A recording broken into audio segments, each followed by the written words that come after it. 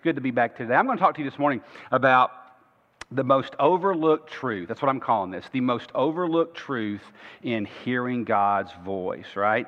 So that's the title of today's topic. And I'm ready to preach to a live crowd. I'm not really a teacher. Some guys are better at teaching. Some guys are better at other things. Sitting down and talking, I'm ready to stand up and go, right? But today I am going to cover something that I think is super important and the most overlooked truth of hearing the voice of God. And I thought I would use a guitar to do it. And there's this pick. Awesome. So back when I did play the guitar, back in the older days, we didn't have all of these phones and technology. But so I've got a, if this thing is supposed to work as it's supposed to work as it's supposed to. Let's see. This is a Gibson Sunburst. What year is this thing, Zach? 2015. So it's not wanting to pick up. Let's see. Here we go. Let me try something right here. There we go. That's what I want. So if you take this guitar on these tuners, hear the difference? I can go sharp. And that's just now. Let's have a little fun with Zach's world. Let's just go all the way down. Make it really hard on Zach, right? There you go. Go fix that, big boy. So here's your pick. Don't forget your pick. It's about to drop. There we go. So let me tell you, there's a reason that I wanted to use that auto tuner there and show you all of that. And it's because there's a phrase in an old hymn that the Lord really used for me a few weeks ago, and as I was doing one of my devotions, and it's a song called "Come Thou Fount." And in the first line of that song, here I put the lyrics on the screen for you. It says, "Come Thou Fount," speaking of God, "Come Thou Fount of every blessing, tune my heart to sing Thy grace." Tune my heart. And today, I'm going to talk to you about the tuning of your heart. And what I mean by that is when I'm talking to you about the most overlooked part of hearing the voice of God, we're going to talk about the tuning of your heart. And here's kind of how I wrote it down. If you think of a sound wave, the tuning of your heart is the pathway to His voice, right? The tuning of your heart is a direct line, both ways, to His voice. The tuning of your heart is the pathway to His voice. Now, usually every summer, you may not have noticed this. In fact, I'd be surprised if you did. But every summer, or every late spring, early summer, I tend to do a series, 2, 3, 4 parts, 5 parts, on how to recognize the voice of God. And the reason I do that is because I believe, A, we have a speaking God. God is a speaking God. And He is an audible God. And yet, I don't know of anything, including that Christians struggle with, including me, I don't know of anything that all of us struggle with more than identifying, is that God talking or is that me talking? And it's the hardest thing in the world. And yet, every time I do a series like this, if you haven't noticed, you will notice, I'm always going to include this topic that we're talking about today. I'm going to talk about this issue of your obedience, because I believe it is the most paramount issue and it's the most overlooked issue about resolve. If you want to hear the voice of God in your life, there's one thing that you have to nail down, and that you have to nail down that you are going to obey. God won't speak to you until it's about issues of obedience. If He knows you're not going to be obedient, don't expect to hear His voice. Now, if He chooses to speak, and not saying He won't, I'm saying it's very rare. You have to nail down pre-issue, pre-circumstance, before the trial, before the foggy, before the issue comes with your kids or with your job or with something at school. You have to already predetermine, whatever God tells me, I'm going to do it. Doesn't matter what it is. You must resolve obedience. So I want you to turn in your Bible this morning to the book of Luke. Luke chapter 14. Now, I'm using the New American Standard. If you're on a digital version, New American Standard. Matthew, Mark, Luke is the gospel that we're going to hear this morning. And you're going to, I put these on the screen for you just so you could follow along if you didn't happen to have a Bible with you at the moment. Jesus said, now, verse 25 is Luke's recording this, and chapter 14, verse 25. Jesus is addressing a crowd. Now, large crowds were going along with him, and he turned and said to them, "If anyone comes to me and does not hate his own father and his mother and his wife and his children and brothers and sisters, yes, even his own life, he cannot be my disciple." Now that's going to, first of all, let's just stop right there. That's going to sound like a very harsh statement. Obviously, he's not saying that you should hate people. It's a comparison metaphor. And he's saying you have to eat, because he even includes your own life. It's about your loyalties. And he said, verse 27, "Whoever does not carry his own cross and come after me cannot be my disciple. For which one of you, when he wants to build a tower, does not first sit down and calculate the cost to see if he has enough to complete it? Otherwise, when he has laid a foundation and is not able to finish, all who observe it begin to ridicule him, saying, 'This man began to build and was not able to finish.' Or what king, when he sets out to meet another king in battle, will not first sit down and consider whether he is strong enough with 10,000 men to encounter the one coming against him with 20,000? Or else, while the other is still far away, he sends out a delegation and he asks for terms of peace. So then, none of you can be my disciple who does not give up all his own possessions." Man, that is those are some strong words, aren't they? Pretty cut and dried, really. So you're thinking, well, now wait a minute, Jason. This verse and this passage of verses, it doesn't really have a lot to do with hearing the voice of God. Actually, it has a whole lot to do with hearing the voice of God. But let me tell you about how you interpret the New Testament. This is obviously a passage about discipleship, hands down. Nobody's arguing that. It's about all the things about your loyalties and your possessions, and I get it. But I want you to understand that this passage has a greater context when you look at the New Testament and something we're about to read from the book of James, because it has to do with a monotheistic heart. One God, a heart for one God, not a divided loyalty God. And so I want to help you connect the dots. And you're going to see that, when you go to interpret the New Testament, you need to look at the whole of the New Testament. And so that's what we're doing this morning in one way. And this is what kind of came back to me about the tuning of your heart. Because the tuning of your heart is the pathway to hearing His voice. Your heart's the pathway to His ear. And that tuning has to be in alignment with each other. And I want to help you connect the dots. It made me think about The Karate Kid. That recently came back out. I think it came back out last year. I didn't go see the new one. I think it's set to come out. Anyway, I think it has come out. But the original Karate Kid, which I think I was in middle school when that came out, I remember Ralph Macchio is sitting there with Mr. Miyagi, and he gets really mad.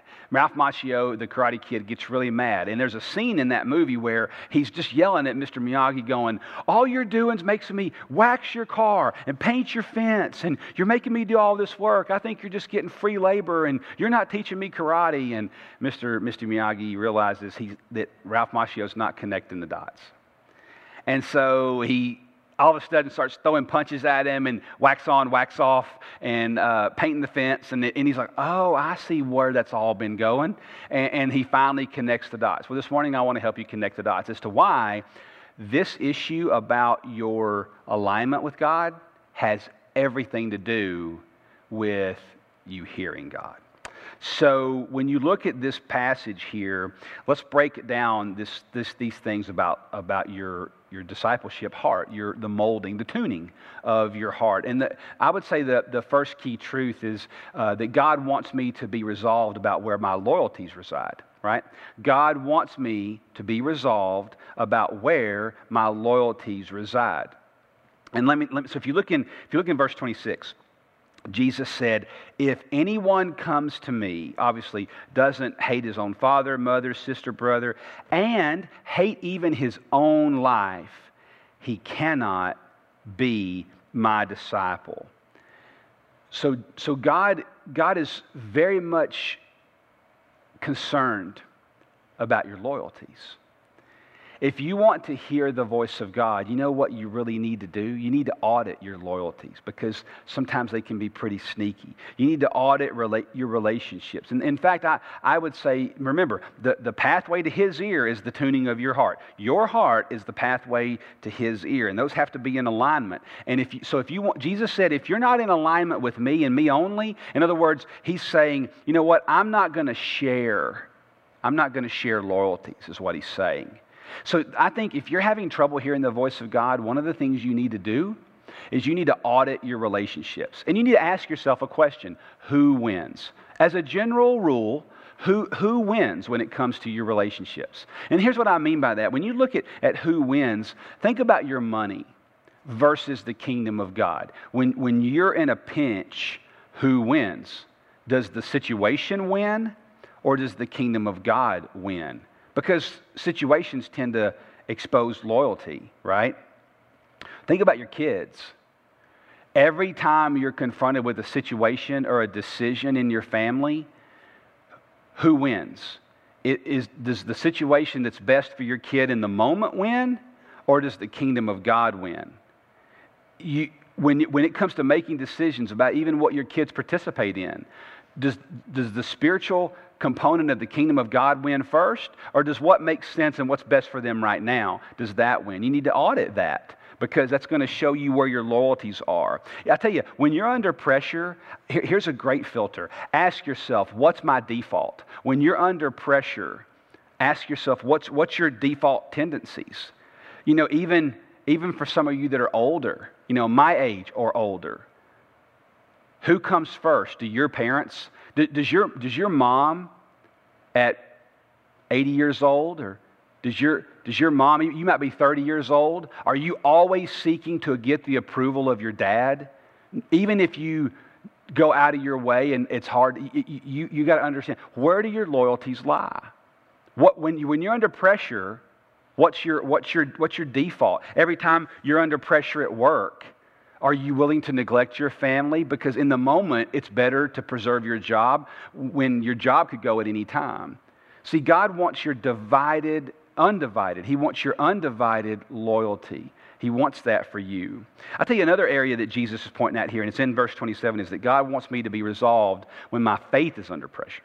Now, I'm not going to spend a lot of time right here, but God wants you to be resolved when your faith is under pressure. Look in verse 27, when Jesus brings up the cross. This is another example. He says, whoever does not carry his own cross and come after me cannot be my disciple. What does he mean by that? What he means by that is that literally your faith is going to come under pressure. It's going to be squeezed. So when somebody was issuing, this statement doesn't mean a lot to us in 2020, take up your cross.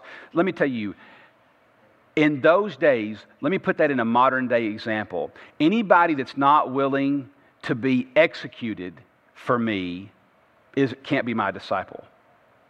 That's exactly what Jesus is saying. So he's saying when your faith is under pressure, you better not back down. When your faith is under pressure, you better not back down. Jesus even went so far as to say, don't be afraid of those that can kill the body. Be afraid of the God that can send your soul to hell. And so these are not easy sayings from Jesus, you know, and they're hard, but they're truthful, because he's telling you there's coming a day when these things are going to happen to you more and more and more. So God also wants you to he wants you to, when it comes to your resolve to be obedient to him, I would also say God wants me to be resolved in areas of ownership. You say, what do you mean, Jason, in areas of ownership? Well, look in verse 33. This is something that really hit home with me a few weeks ago, just personally studying it. Jesus said, so then none of you can be my disciple who does not give up all his own possessions. And you know, it made me even think about my own life, and not just like material things like my vehicle or my house.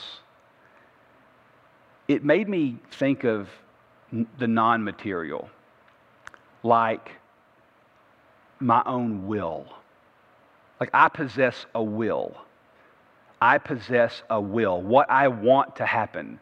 If I'm not willing to give up my will and the possession of it, I can't be his disciple. The issue here is alignment. This whole passage is about alignment. There's a quote many years ago. I'm about to show it to you in a second. There's a quote that I read. Oh man, it's been well over 10 years ago. And I read it from a Spurgeon sermon. And I have thought of this. I have quoted it many, many, many times to people that are going through things where God is squeezing things out of them. But I wanted to put it all on one frame. Typically, I would make this larger so that you could see it a little easier, but I wanted you to see the whole context, and I think it's going to be broken if I don't show it on one frame here. But let me tell you something. This is a powerful statement, and it's right in line with Luke 14 here about discipleship. Here it is. Those who serve God must serve Him in His own way and in His strength, or He will never accept their service. That which man does, unaided by divine strength, God can never own. God will empty out all that you have before He will put His own into you. He will first clean out your granaries before He will fill them with the finest wheat. The river of God is full of water, but not one drop of it flows from earthly springs. God will have no strength used in His battles, but the strength which He Himself imparts. I want to leave that up there for a second. That's a deep, wide, and big statement. But what always gets me in that statement is that third paragraph. God will empty out all that you have before He will put His own into you. And friend, I want to tell you, my experience following Jesus since 1990 has been that Spurgeon is prophetic. That God's not emptying you because He's angry. God's not emptying you because He's having fun with it. God's emptying you because it is critical that He owns all of you. Because the pathway to following Him and to hearing His voice, it is your heart, it is your will, it is your emotions, and those have to be aligned. It's all about alignment. So when you think about the Karate Kid, right? When you think about Ralph Macchio and Mr. Miyagi, wax on, wax off, Daniel-san. When you think about that, I'm going to help you connect the dots to a bigger question. And that question that you've probably been asking yourself about Luke 14 is, Jason, where does this go and how does it matter? Why does this issue matter to God? Why does this issue of my loyalty to God, the tuning of my heart is the pathway to His ear? Why does that matter? Why does my loyalty matter to God? Well, I'm going to tell you why. So let's connect the dots, okay? I would say it matters to God because a divided heart is ripe for idolatry. A divided heart is ripe for idolatry. And say, no, what do you mean? Well, if you haven't reconciled obedience, if you haven't, the way that you hear the voice of God, friend, is you, before the situation even comes up, that God already knows, you know what, before I bring this into Jason's life, he's going to obey. He's going to obey. And I can tell you, even with the way I lead Clearview, I have told the Lord, I tell Him all the time, I will do whatever you tell me to do. It's your church. It's not mine. And I will do it. And that sounds like it's great. Ooh, that's what a pastor should. I'm telling you, it's really hard. It's really hard at times. But we have to, you guys, all of us, we have to be resolved to be kingdom people, or we're going to be out of alignment. If you want to be a great series on idolatry, by the way, because let me tell you, idols are sneaky things. Idols are really sneaky, and if you want a great series on this, we did a series. If you go to clearview.org and go to sermons, and you can pull up sermons by series, and if you want to pull up the series Unshackled, the Unshackled series, we dealt with idolatry and strongholds. And I'm going to tell you, you've got strongholds, and so do I. And they're hard to spot sometimes. So I would tell you that a divided heart is a ripe situation for idolatry. And you have to have an undivided heart and a will. By heart, I'm saying your will. Your will has to be in alignment, because the tuning of your will, the tuning of your heart is the pathway to His ear. And so how it really matters and why it matters most to God is the second foundation I want to point out here this morning, is that a divided heart is an insubordinate heart, right? A divided heart is actually an insubordinate heart. And this, friends, is the ball game when it comes. Listen to me. If you've been like eating a bagel and not paying much attention to something this morning, hey, I get it. But if you're going to listen to anything, hear me right now. If you want to identify the voice of God in your life, you cannot have an insubordinate heart. And that's what Jesus is getting at with Luke 14, that you have to be all in. I mean, without question, you have to be all in to obedience. And so how do we connect the dots to the greater of the New Testament? Well, this is what you've heard me preach on many, many times, based out of James chapter 1. Now, if you want to turn your Bibles, you can. I've got it on the screen here. It's James chapter 1. But I want you to read this verse, because everybody goes to this verse when they're wanting to hear from God. They all go to this verse when they want to hear from God. But this verse is a little different than you think it is, because we missed the last part of this verse. And here it is. If any of you lacks wisdom, let him ask of God, who gives to all generously and without reproach, and it'll be given to him. So let me stop right there. If you want wisdom, ask for it, and you'll get it. But then there's a qualifier. It's almost a reversal in some ways. People stop at this verse, and they don't read on. Read the rest of the verse. So if you want wisdom, ask for it. But you must ask in faith without doubting. For the one who doubts is like the surf of the sea, driven and tossed by the wind. That man ought not to expect that he will receive anything from the Lord, being a double-minded man, unstable in all his ways. Now I want to leave that verse up there for just a second. When it says in the second sentence that you must ask in faith, that's not about, I just believe. It's not an intellectual, it's not believing with God in your mind. It is faith without doubting, meaning I am an obedient person. In other words, let's think about Noah for a second. All right? Noah, as I've said before, was the village idiot. He was the village idiot. Oh, that's just the crazy guy that's building the boat, honey. Don't even worry about him. He's been building that boat for 15 years. Noah was the village idiot until the day it rained. Right? So Noah was resolved to be obedient when he didn't understand. He didn't understand. Abraham, many times, was resolved to be obedient when he didn't understand. Jesus was resolved to be obedient even when he didn't understand. He didn't have to understand. He didn't put a qualifier on God, right? He didn't put a qualifier on God. So then at the end of that verse, it says that man, if you're going to do that, then you ought not to expect to receive any wisdom from the Lord, because you are a double-minded person. Let me tell you what double-minded means. Literally, that word means two-souled. Two souls. Now, what is your soul? You hear me talk about the soul all the time. What is your soul? It is your mind, your heart, your will, your emotions. It means you have divided loyalties. And so the reason that God is not going to give you wisdom, and the reason He's not going to talk to you, and the reason He's not going to share His wisdom with you, is He already knows you're not going to do it. Right? You're not going to do it. Have you ever been in a conversation with somebody that I guarantee this has happened to you. Like you came to somebody, or somebody came to you, rather. They came to you, they wanted wisdom, wanted to go get coffee, and whatever, and it's great, and it's awesome, and you're trying to help them out. But you can tell by the look in their eye that they didn't come to you for wisdom. They came to you for you to validate what they were already going to do. You were talking to a brick wall. You can tell by the look in their eyes, they're not hearing it. You can tell by the look in their eyes, they already knew what they were going to do. You ever done that? I've done that. I've even done that myself, where I'm not really open to suggestions right here. Friend, if that's going to be you, don't expect to hear from the Lord. And so we have to ask ourselves all the time, what is the posture of our heart? Because I want to tell you, God's not going to negotiate. Are you hearing me this morning? God is not negotiating loyalty.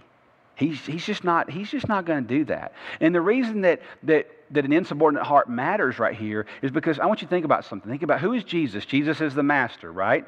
And in Luke 14, he was talking about the master versus the servant, right? Well, the master, stay with me, the master never empowers an insubordinate heart. The master, here in the verses, the master is never going to empower disobedience. He's not. He's never going to enable disobedience. The master is never going to be willing to impart wisdom to a student who isn't reconciled to follow it. That student's going to do his own thing. You ever seen anybody just going to do their own thing? Doesn't matter what you tell them, they're going to do their own thing. Well, if that's our heart toward God, then we're just going to do our own thing. We're going to, I just think that I need to do what, stop. Don't even finish. You're already saying that your heart is out of tune. Your heart is out of alignment. And so by James 1 standards, by the standards of James 1, if you have divided loyalties, don't expect to hear from the Lord. Don't expect to hear from the Lord, because you have no intention of being molded. You have no intention of being crafted in your will. And I want to tell you, it's the hardest thing in the world to be resolved to emptying yourself. It is brutal. It is brutal. You know, I'll tell you where this really came from. This passage spoke to me, and I thought, you know, sometimes as a pastor, God has a word just for you, and a lot of times it's not a word for your people; it's just a word for you. But if you think I'm immune to this, you're just wrong. You know, a lot of times you guys probably think when I'm up here on the stage and I say I struggle with this, oh, he's just being humble. No, I mean, ask Michelle. I mean, you know, I'm telling you straight up. I'm not in heaven yet, man. I don't speak in code. If I struggle, I'm telling you, I struggle. And several weeks ago, I was kind of mad at God. And it's okay to be. By the way, if you're ever mad at God, it's okay to tell Him. I mean, He can take it. And I promise you. And I was frustrated. And I'm like, I'm not hearing your voice on this issue over here. And it wasn't some big earth-shattering issue. I just couldn't hear His voice. And I got frustrated. And I basically was saying, and I pretty much told him in no uncertain terms, I said, you know what? Well, I'm at the dinner table, and I'm ready to eat. When you're ready to come eat, you know, I'm sitting here waiting on you. Was kind of my attitude. And that's a really good attitude to have with God. And so I was frustrated because I just couldn't detect His voice. And I really wanted to hear about something specific. And I found myself getting frustrated with. And so I fasted for days, and I did all the things I knew to do, and crickets. I mean, just crickets. I was getting nothing. And then finally, a few weeks ago, in one of my devotion times with God, you ever had a time where God met with you and you really weren't expecting it? Like, I mean, it in ways you didn't expect. And boy, I fell on this passage. And man, God overwhelmed me, like in the most, I don't know. It was in a fatherly posture, but it also wasn't gentle. It was like the greatest form of love. It was almost like what a mother, if you ever watch like a female mother dog do to her puppies when they get out of line, she'll stand over them, and they'll. It's like, I'm telling you, and that sounds harsh. It wasn't harsh at all. But as I read over this passage, the Holy Spirit just spoke to me, and this is what the Lord said. He's like, you know, Jason, you don't get to choose how I talk, and you don't get to choose when I talk, and you don't get to choose the way that I talk, because I was looking for God through a certain way of communication. And it was just His way over mine. And it was so what I needed, because I had to realize it was His way of telling me, hey, this isn't a democracy here, buddy. You know, this isn't a democracy here. It's not. And it made me think about the tuning of the heart, because I had to fall under this. The tuning of your heart is the path to His voice. That's why I put it on the screen for you to see it. The tuning of your heart is the pathway to His voice. You know, Jesus prayed something in the book of John.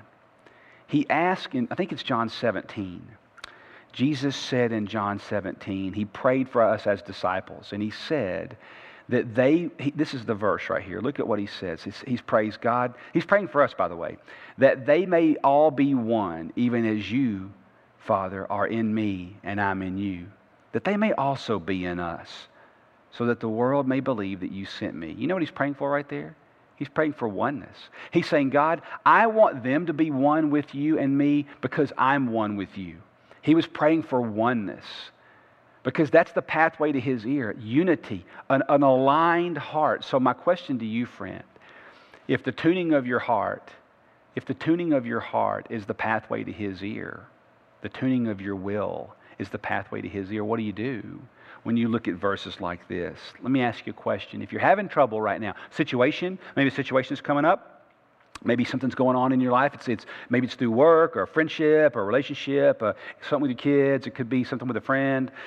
Is there something in your life that you're needing to hear the voice of God on? Let me ask you a question. Ask yourself this question. When you look at this story, ask yourself this question.